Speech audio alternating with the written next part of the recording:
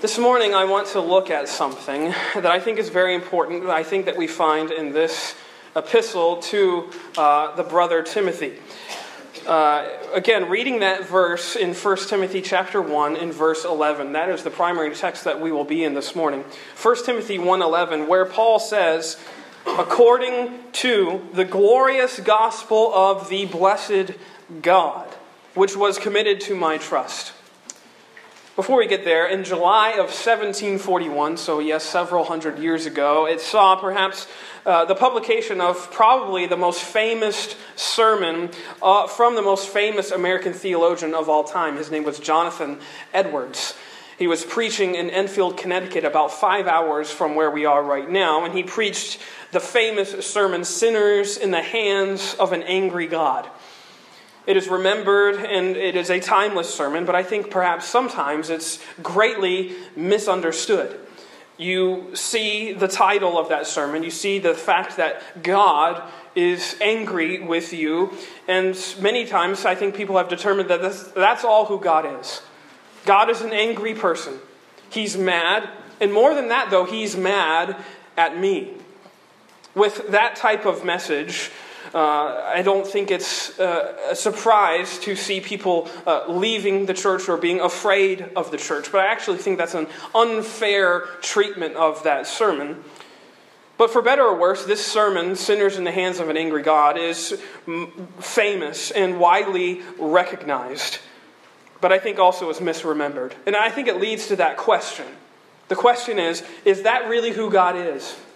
Is God really mad at us? Is God angry with us, or is he happy with us? When you think about God, how do you imagine him acting towards you? What is his character towards you? What is God's thoughts towards you? Or even, let's put it even further, what is God's character towards you when you mess up? Or what is God's character towards you when you succeed? And is there a difference between the two? Because if there's a big difference, then I think we have the wrong perception of who our God is. This morning, quickly, in the time that we have remaining, I only have 2 points this morning. That doesn't mean I'm going to be short, because long-windedness is in my genes. I can blame my dad and my grandfather for it. It's genetic, so it's okay. You can blame them, you can text them later. But I hope you'll listen carefully this morning, because I'd like to speak to this dilemma, the dilemma of the happy fatherhood of God, and actually prove to you that you do serve this morning. If you believe in Jesus Christ as your Savior this morning, you serve and you live for a happy Heavenly Father. First of all, quickly, I want to dispel a common misconception for you. A common misconception is the fact that God is grumpy. There's this misconception, I think, that we have determined, perhaps by sermons by Jonathan Edwards unfairly, but there's this inbred hatred towards God. Most think that he's like a lion, ready to pounce on them. He's just waiting for them to mess up. Just one wrong move, and God is going to pounce on us and get us in line, get us in shape. And that's the perception many have of God, that he's just hemming them in. He doesn't really care about you and your feelings and your happiness. God is just trying to keep you in line. He's sort of seen as a divine buzzkill or some sort of joy thief or happiness robber, and that's who God is. And I think you can see that most clearly whenever God, the figure of God, is portrayed in pop culture. When he's in movies or TV shows or cartoons or whatever, he's always this grumpy, gray-haired old man who's just kind of mad at everything. And I think that belies sort of our misconceptions about who God is. But that is not our God. That is not the God of the Bible. And two quick other misconceptions I want to dispel for you. And now this might seem odd to do on a day like today, Father's Day. But another way that we have misconceived God is not your dad. God is not your dad. That's odd to say on Father's Day, but as much as I love and as much as I cherish, as much as I hope to honor and reverence my dad, I do know also it's safe to say that my dad would make a terrible God. I've seen the worst in my dads. I've seen sometimes their tempers, or I have seen my dad in his impatience. I've seen my dad in his depression. I've seen my dad in his frustration. I've also seen my dad in his love, my dad in his sacrifice, my dad in his devotion. The point is, he has had seasons of both. He has seasons of deep impatience and seasons of deep grace. And that's sort of the opposite of our Heavenly Father, because with Him, as it says in James chapter 1:17, there is no variableness of character. Let me read that verse for you quickly in James 1, because it's important to see what James is saying here. James 1:17 declares for us, "Every good gift and every perfect gift is from above, and cometh down from the Father of lights, with whom is no variableness, neither shadow of turning." With God, there is no change in disposition towards you. There's no seasons in which His feelings towards you fluctuate. His love for you isn't based on your circumstances. It isn't based on your feelings. It doesn't change with how He feels towards you. God's love is based on Jesus Christ, which is the same yesterday, today, and forever, as it says in Hebrews 13. His love for you is in His Son. That is something that cannot be changed. It cannot be altered. It doesn't fluctuate. God doesn't change His mind about you. He doesn't get frustrated with His investment. When God sent His Son to the cross, He knew exactly what He was buying. He was buying broken, fallible people. He knew what He was buying. And when God took to the cross, He knew exactly what He was sacrificing His life for. God is not your dad. But also, secondly, another misconception is God is not Santa Claus. Now, this might seem silly to bring up Santa in June, but we can have Christmas in June, just like some people have Christmas in July. But I think it's important that we say this, because I think it's interesting that as Santa Claus has become this cultural and commercial icon, he's become also nearly godlike. And in fact, in some ways, I think we have sometimes unknowingly attributed Santa's characteristics onto God Himself. No, but that's not our God. God doesn't, He's not sitting up in heaven, keeping a heavenly naughty or nice list from which to give grace to the good people and condemnation to the bad people. Yeah, I think sometimes we may function that way. Sometimes we may live that way on a daily basis. And sometimes we find ourselves worshiping some sort of Santa God, even if we don't come right out and believe it or say that we believe it. Sometimes I think we think, if I can just do enough good things, if I can just be nice enough, if I can just be good enough, then this heavenly Kris Kringle will come through for me and give me gifts, give me blessings, or work this thing out in my life. If I can just do something good enough, just be nice enough to some such person. But if that's the case, then we better not mess up, or we're going to get something much worse than coal in our stockings. But again, this is not how God operates. God doesn't operate according to a heavenly naughty or nice list. He doesn't judge us or reward us on the measure or the merit of what we have done on our performance. That would be bad news. That would be not good news. That would be the opposite of the gospel. That's because God's economy isn't a system in which you can do certain things, you can just check certain boxes and get God to come through for you. That's not how God operates. Actually, if you believe that, that's not the gospel. That's what we would call karma. I think it's sometimes I've noticed this as I've been in church my whole life. It is interesting how deceptive karmic Christianity, I like to say, is in the church. That if I do a certain thing, God will come through for me. If I just put it forward, put enough good works forward, God will have to be gracious to me. God will have to be favoring on my life. He will have to work this certain thing out. That's karma. And it's kind of, we get sucked into that. It's kind of deceptive. It's kind of like this good day, bad day kind of whirlwind, right? You know, on our good days, we wake up at like 5 a.m. We're ahead of the game. We have a nice, very healthy breakfast, black coffee with egg whites and whole wheat toast. We're just super on it. We are just on fire. We get up and we are so on fire that we decide to go into work early. And we make it there early. We bypass all the traffic. We don't have to worry about it. And we have a great day. And then at the end of the day, we have a great day of work. And at the end of the day, we are fine and we're driving home and we have to go make a grocery store stop and we go there and it's fine. We don't run into any problems. And in fact, we are feeling so happy that we even witness to the cashier and we give them a gospel tract. And then we go home and dinner is already made for us. And we go home and we have a great evening. Our kids don't whine when it's time for bed. They don't throw a tantrum when you tell them that it's time to end their day and go to sleep, and you have a great day. Now, opposite of that, we might have a bad day. You miss your alarm, you don't have time for your whole wheat and egg white breakfast, so you have to make a Pop-Tart, and you don't have time for Starbucks, so you go to work and you have to make some sort of instant coffee or something that doesn't taste quite as good, and you're late for work, so your boss reprimands you.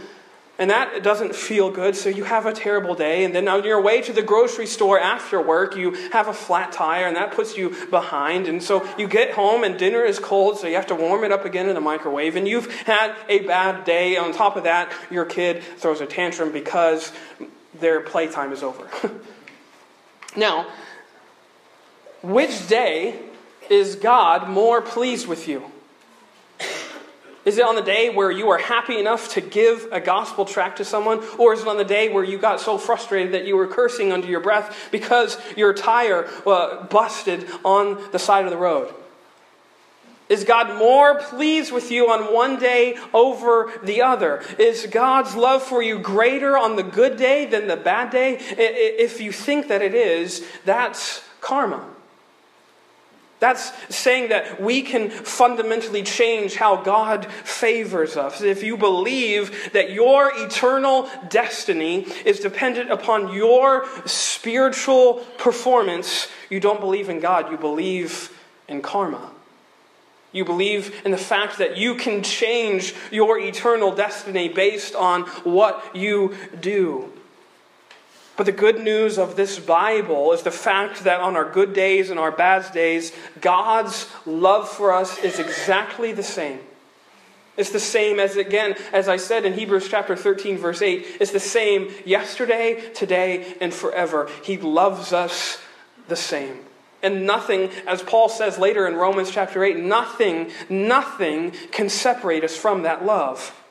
And in fact, if you look at our text, verse 17 of 1 Timothy chapter 1, in all that God is for us, He is this. Look at verse 17. Now unto the King eternal, immortal, invisible, the only wise God, be honor and glory forever and ever. Amen.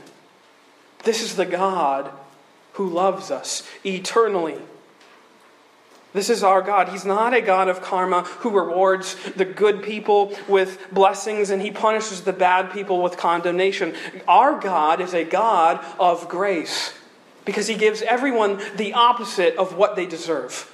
He gives everyone the opposite of what they deserve. So juxtapose against that misconceptions of our God, that God is grumpy, I want to bring you to this, a resounding conclusion, which is the fact that God is happy. Look again at verse 11 of our text. Paul is writing, and he says, according to the glorious gospel of the blessed God, which is committed to my trust. That word blessed there can actually mean, it equates to happy. The glorious gospel of the happy God. That same word occurs 49 other times in your New Testament, most notably in Matthew chapter 5, where Jesus is going through the Beatitudes. Happy are they who are persecuted, and so on and so forth. I think that is significant. It's always significant, the wording of your Bibles, considering the context in which they were written. Timothy is only just beginning his ministerial work at the church of Ephesus. He is surrounded by many false teachers and people who would choose to disparage his ministry. They were leaving the church, and in fact, in verse 19, Paul says that they were making shipwreck of the faith. Look at verse 19. Paul encourages him to hold faith and having a good conscience, which some, having put away concerning faith, have made shipwreck, of whom is Hymenaeus and Alexander, whom I have delivered unto Satan, that they might learn not to blaspheme. There are many who are forsaking the faith. They are disparaging Timothy to the church, and they're discounting the gospel. Yet Paul is writing according to the glorious gospel of the happy God. How can God be happy in these sorts of times, with the rough days ahead in Timothy's ministry? And we might ask ourselves the same question. How can God be happy in our times, when there's so much falsehood being spoken in the church, when there's so much falseness being presented from pulpits? How can God be happy? Or do we still have a happy God? I believe yes, and he's happy in several ways. First of all, God is glad in himself. Think about that. God is glad in and of himself. Or think about this. God doesn't need you to be happy. Have you thought about that? God is not just waiting on pins and needles to make sure that we obey, and that's what makes him happy. God is happy in and of himself. He wasn't lonely before creation, and that's why he made man. He wasn't feeling sad because he didn't have someone to talk to. The Trinity, as we learn from our scriptures, is a holy fellowship of divine gladness. Gladness, as we learn later in 1 Peter, that is unspeakable. Peter says that in 1 Timothy 1:8, it is joy that is unspeakable or inexpressible. He can't even find the words to describe the joy that the Godhead enjoys. Look at quickly for me, John chapter 17 in verse 20. This is Jesus' high priestly prayer in the garden. And look at what he is talking about here. He refers to the joy that is in the Trinity between God the Father, Son, and Holy Spirit. Look at John 17:20.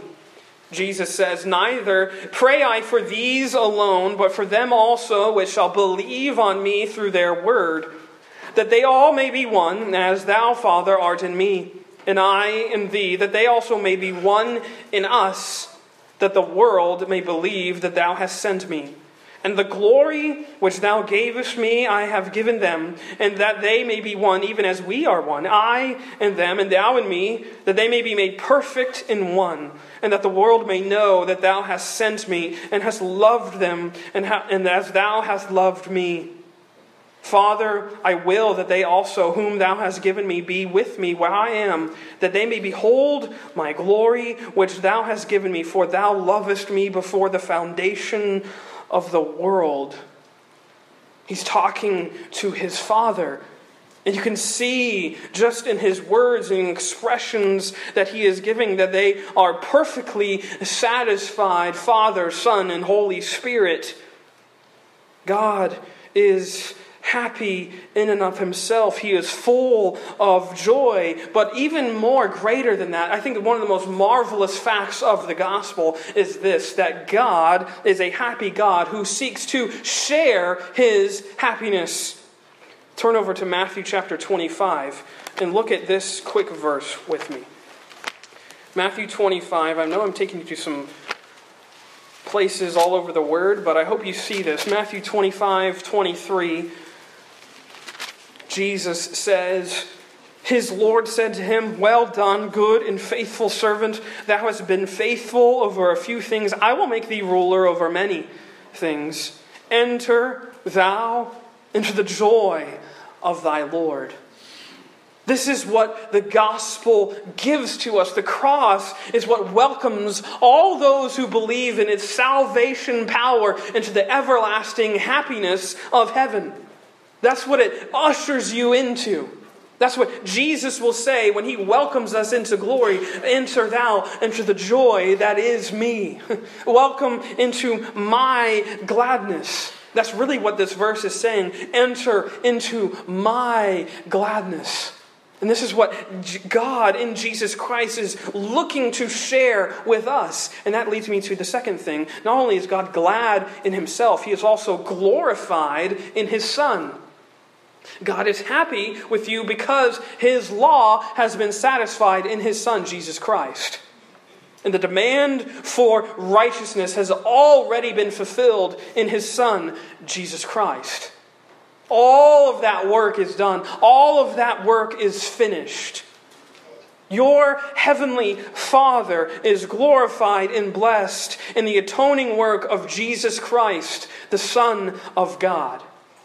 It is his work that makes our Father happy, not ours. It is the Son's work that makes our Father blessed and glorified. Look back again, if you can flip back to 1 Timothy chapter 1. That is such a reason why Paul says at the very beginning of the letter that Jesus Christ is his hope.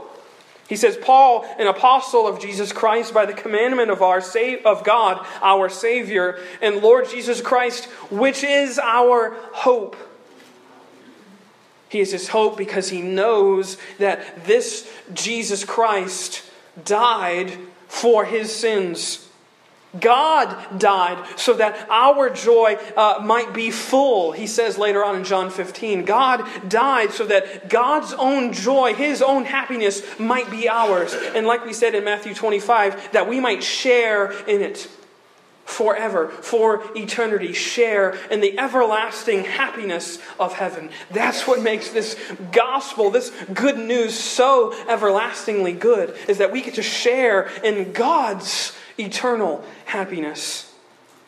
And what's even more amazing than that is the fact that God's desire is to share his happiness with sinners. Have you thought about that? That God desires to share his happiness, not with the angels who have never fallen, never betrayed him, but with sinners who constantly fail and fall. And he says, those are the people I want to spend eternity with. Those are the people I want to welcome into my blessedness. You know, before I got into the ministry, I used to work a job at Panera Bread back in South Carolina when I was in college. Working that job, I would occasionally have to work on Sundays. And that's just part of the deal, I guess you can say. I would work on the Sunday morning shift really early and work through lunch and then get to go home. What I always found interesting and what I also found sad was the fact that oftentimes the people that I knew were coming from church were often the worst patrons of Panera Bread. Sad to say. I don't know what it was, but they were coming from church. Perhaps they were stressed because their kids were late for a nap or whatever, I don't know. But they would come in and they were just very indignant. They were very belligerent with what they were ordering. And if we got one minuscule thing wrong, it was not very nice. And it always saddened me because I was a Christian, of course, working in that Panera Bread store. And my fellow coworkers knew who I was. I was a PK, pastor's kid, a Christian working in this place. They knew who I was. They knew I was a Christian. And they were always like, if that's what church is, I don't want to be a part of it, which saddened me. And it has always, confused me about the reasons why many times Christians are unhappy people. And I think sometimes the confusion regarding the bulk of our unhappiness, I think, stems from a confusion regarding the end times. You know, maybe you've heard this before, I don't know. But I think sometimes we think that heaven is filled with this long line of Christians who are going to come up to this big, giant judge's desk. And when we get there, we're going to state our name. And God is going to pull out a DVD. And He's going to put it in the DVD player. And there's going to be a giant IMAX screen behind Him. And it's going to play all of our thoughts, all of our words, all of the things we have said, all of the things that we didn't say. All of those thoughts about people that we thought never would come back and haunt us again, they're going to be displayed for all of the redeemed to see. I got to tell you, if that's what's going to happen, I don't really want to be there. But I have good news for you, church, because that's not what's going to happen. I kind of imagine heaven like this. When we get there, there will be a line, but instead of a big judge's desk, there's going to be a small little accountant's table. And Jesus is going to be sitting behind it. And we state our name. He's going to open up a filing cabinet. He's going to ruffle through and find our file. And when He opens it, it's going to be dripping with blood. It's going to be dripping with blood, and on the front of it is going to be stamped, pardoned, approved, forgiven, no condemnation, paid in full, because Jesus Christ's blood has done that for you. Amen. When you get to heaven, you're not going to give an account of what you have done. You're going to give an account of what Jesus has done. And when your file is opened, your record is going to be clean, because Jesus has given you His record. Jesus has given you His righteousness. This is the glorious gospel of the happy God. Why? Because 1 Timothy 1:15, this is a faithful saying and worthy of all acceptation, that Christ Jesus came into the world to save sinners, of whom I am chief. This is your hope. This is what can make us blessed and happy, is the fact that if you are in Christ, God can't be anything other than happy with you. Because Jesus, His Son, has swallowed and subsumed all of the wrath for your sin. He has taken it all, He has borne it all, and He has died for it all. Your sin, as it says in Micah chapter 7, was cast into the depths of the sea. Or later on in Psalm 103, your sin was separated from you as far as the east is from the west. Or as it says in Isaiah 43, your sin will be remembered no longer, because of what Jesus has done, because of what the Son of God did for you. This is God, your happy Father. But you might be thinking, okay, so how does that affect me on a daily basis? How does this change my life? I understand this concerns my heavenly standing, but what about my earthly struggles? Is God still happy with me when I fall? You may be curious about that. Well, I'm glad you asked. I only have a few more minutes, but lastly, God is glad in Himself. He is glorified in His Son, but He is also grieved in our sin. Now this also leads to the happy fatherhood of God, and I want to show you how. Because Paul, in verse 11, back in our text, he exalts this gospel of the happy God, but notice what precedes this exaltation.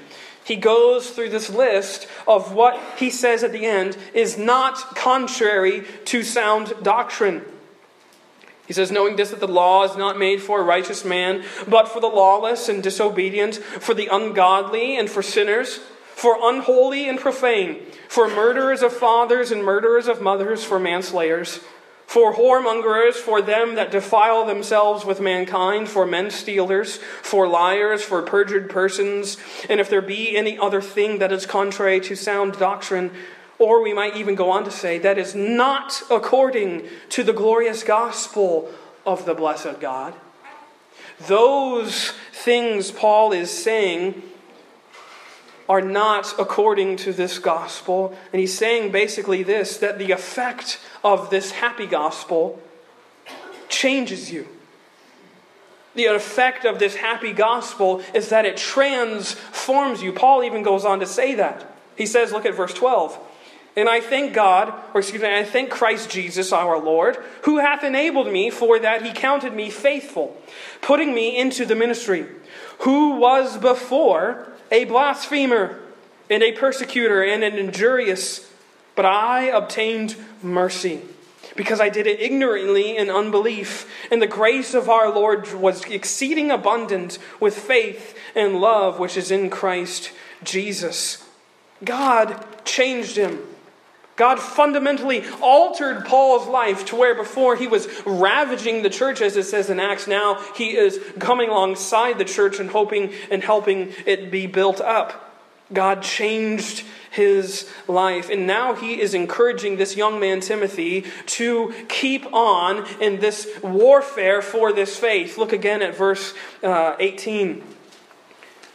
Paul now, describing this glorious gospel of the happy God that saves sinners, he says this, "This charge I commit unto thee, son Timothy, according to the prophecies which went before on thee, that thou by them mightest war a good warfare."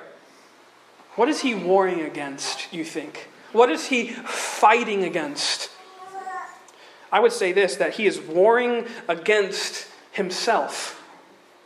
Timothy is being encouraged, never believe in yourself. Believe in this sovereign Savior King. Timothy's fight was in opposition to his own heart, which Paul knew was exactly like his, which was marred with sin, but was yet changed by this happy God that saves sinners. Therefore, this warfare was a war for belief. And that, we might say, is the essence of all sin. Did you know that? The essence of all sin is a disbelief in God. It's a temptation to disbelieve that God has your best interests in mind. This is what it's been from the beginning. From Eden till now, the sin has been, you will be like a God. Remember, that's what Satan tempts Adam and Eve with in the garden. He says, here, take this. This will make you like a God. This will make you have all the happiness that you want. And so, therefore, mankind ever since has been zealous after the idea that he can make a better God than God can. That he can create his own happiness. He doesn't need God in his life to rule him. He doesn't need God in his life to overwhelm him. He can be his own God. He can create his own satisfaction, his own happiness. That's what sin is. It's the intense pursuit after self-sufficiency and self-indulgence. And it's a displacement of God's rightful place as that eternal king. And apart from God the Son taking the cross on our behalf, we would feel all the wrath for that violent displacement of God's created order. We would feel all of the wrath and anger and vitriol for our sin, but for this glorious gospel of the blessed God, which announces to us the happy news that Christ has taken that wrath onto himself, which is where we come to this glorious word, grieve. Turn with me to, quickly, as I close, Ephesians chapter 4. We have been expounding this glorious news that God is happy. But you might have been thinking about this verse, Ephesians chapter 4, verse 30, where Paul says elsewhere to another church, "And grieve not the Holy Spirit of God, whereby ye are sealed unto the day of redemption." Grieve here means to make sorrowful, or to affect with sadness, or to cause grief. And this is the very effect of our sin. The very effect of our sin is that God is grieved, that we would think that anything other than himself can completely satisfy us. That is what God is grieved by. He's grieved by the fact that we would make a mockery of what his Son did by reverting back to that which his Son died for. He's grieved by the fact that we think that we can make better gods than he is for us. But such is our motivation. That if you believe in Jesus Christ this morning, if you believe that God is your Savior, you never again will feel the wrath of God. You can only feel his grief and his grace. The wrath of God has been taken away from you forever. He's grieved in your sin, but he is glorified in his Son, and he is glad in himself. He is the happy Father.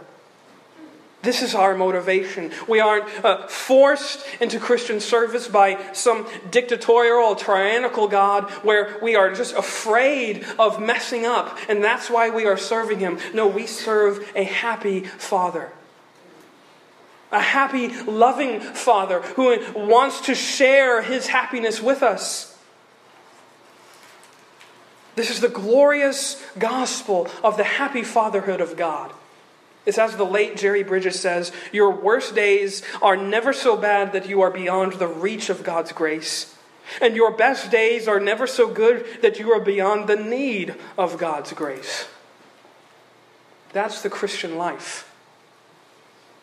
Grieving God, yes, perhaps when we sin, but glorified in his Son, and we can revel in that news. The news of a happy Father. The news that the eternal, immortal, and invisible Savior King is on the throne for us right now. And he reigns forever. Let us pray.